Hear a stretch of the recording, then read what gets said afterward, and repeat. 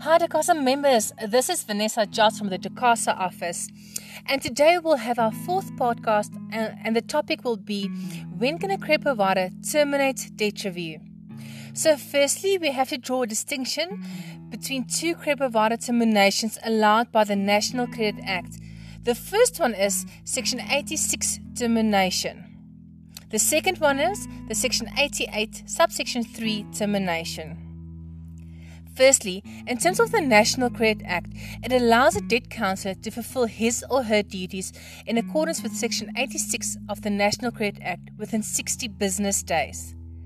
This means near the end of the 60 business days, a debt counsellor is required to lodge a matched court debt review application. This court application can be unopposed if all the credit providers consented to the debt rearrangement proposal, or an opposed application if the debt rearrangement proposal has not been accepted by all the credit providers.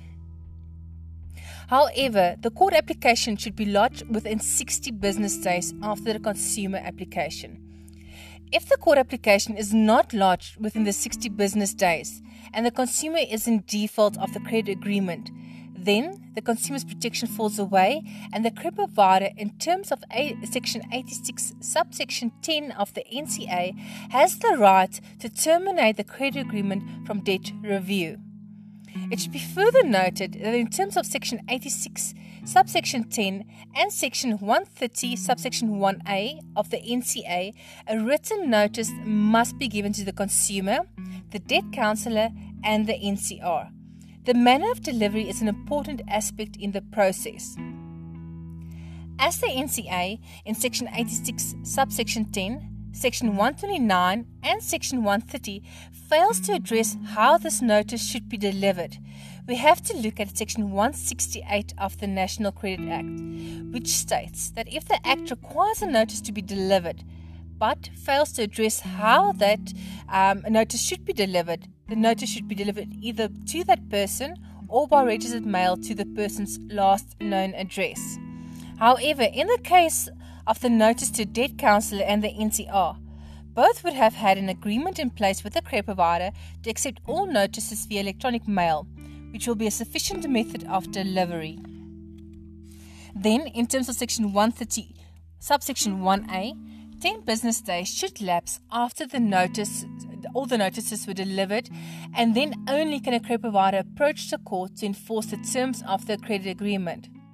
However, Section 86, subsection 11, in return, then gives the court the discretion to make an order to resume the debt review on any conditions the court considers just in the circumstances.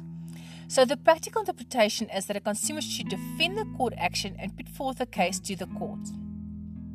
A defense can include that the credit provider incorrectly terminated the credit agreement from debt review by either not participating in good faith in the review and in any negotiations designed to result in responsible debt rearrangement.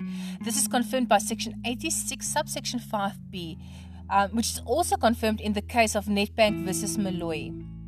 Another legitimate defense is that the credit provider failed to comply with the requirements of sending the Section 86 subsection 10 notice, meaning not all parties have been notified in terms of the Act.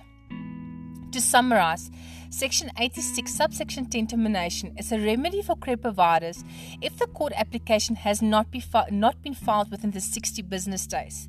This point of view can be supported by Section 129 subsection 2, which states that a notice in terms of Section 129 subsection 1A and a notice in terms of Section 86 subsection 10 can only be sent if the credit agreement is not subject to a debt restructuring order or proceedings in a court that could result in such an order, meaning the debt review court application has been filed in court and you're awaiting the court order.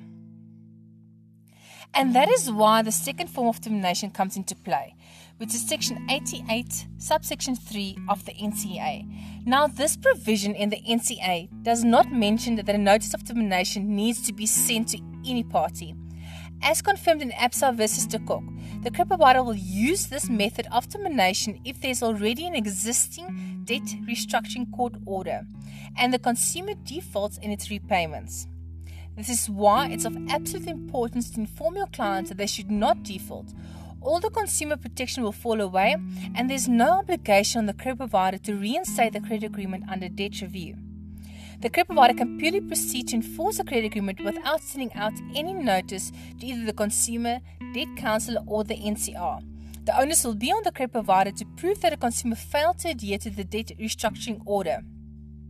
A consumer can defend the action and set forth a case in response that he or she did adhere to the debt restructuring order. If you have any further questions regarding terminations, feel free to give me a call. All my details are on the Decasa website at www.decasa.co.za. I will also upload a written version on terminations on our website. Have a good day. Till next time. Bye.